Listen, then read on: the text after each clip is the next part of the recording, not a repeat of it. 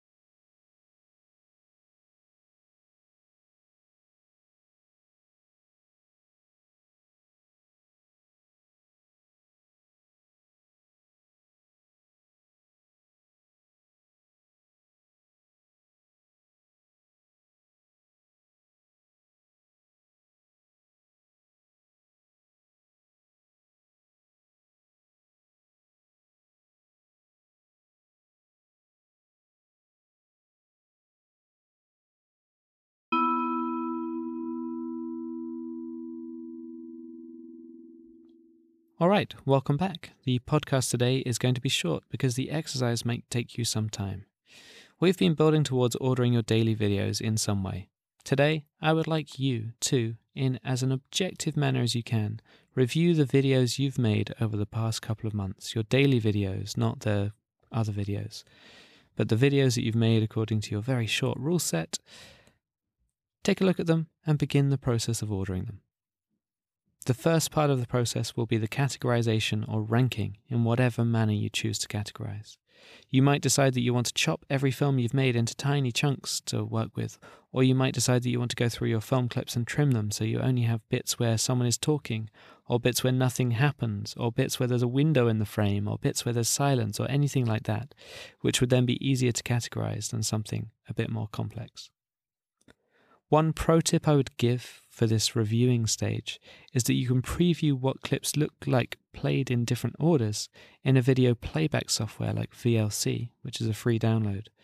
That is a lot quicker than trying to chop and change things in video editing software. So using a computer, you can drag all of the clips into like VLC into a playlist, then shuffle that playlist according to a logic and just watch it back live, rather than a lot of faffing around with video editing software. You can even order your clips by length or date or title just by clicking around in the interface. You might find something interesting to start with just by doing that, just by creating strange, interesting orders of things. Whatever you do, you should be working with something like 50 to 100 video clips of those films that you've made. If you've done one every day and you've been following this course in real time, there should be about 70-something by now. You can, of course, do more complex editing. You can put multiple clips on one screen if you want. You can play clips backwards. You can use masks. You can use something like Max MSP if you are into that kind of thing. But it might also be a bit much when you're working with so many clips together to do something really complex.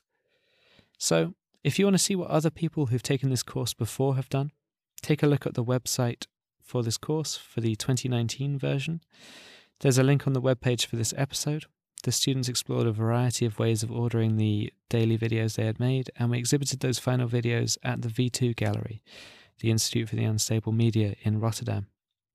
So, go back and look at your clips. Start that process of editing and categorizing. Try to be as objective as possible. Good luck. This process will be quite time-consuming. Whatever your idea for ordering is, I would like you to formalize it.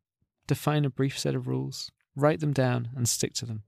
That set of rules that you're making is going to be absolutely crucial because this is a process that you have to go through, and it's going to be a bit boring after a while. After the first, 20 film clips you've watched, you will be sick of seeing your stuff, I'm pretty sure. So you need to have a good set of rules for what you're doing and stick to it. I'll be back again tomorrow. Until then, take care, and good luck with this.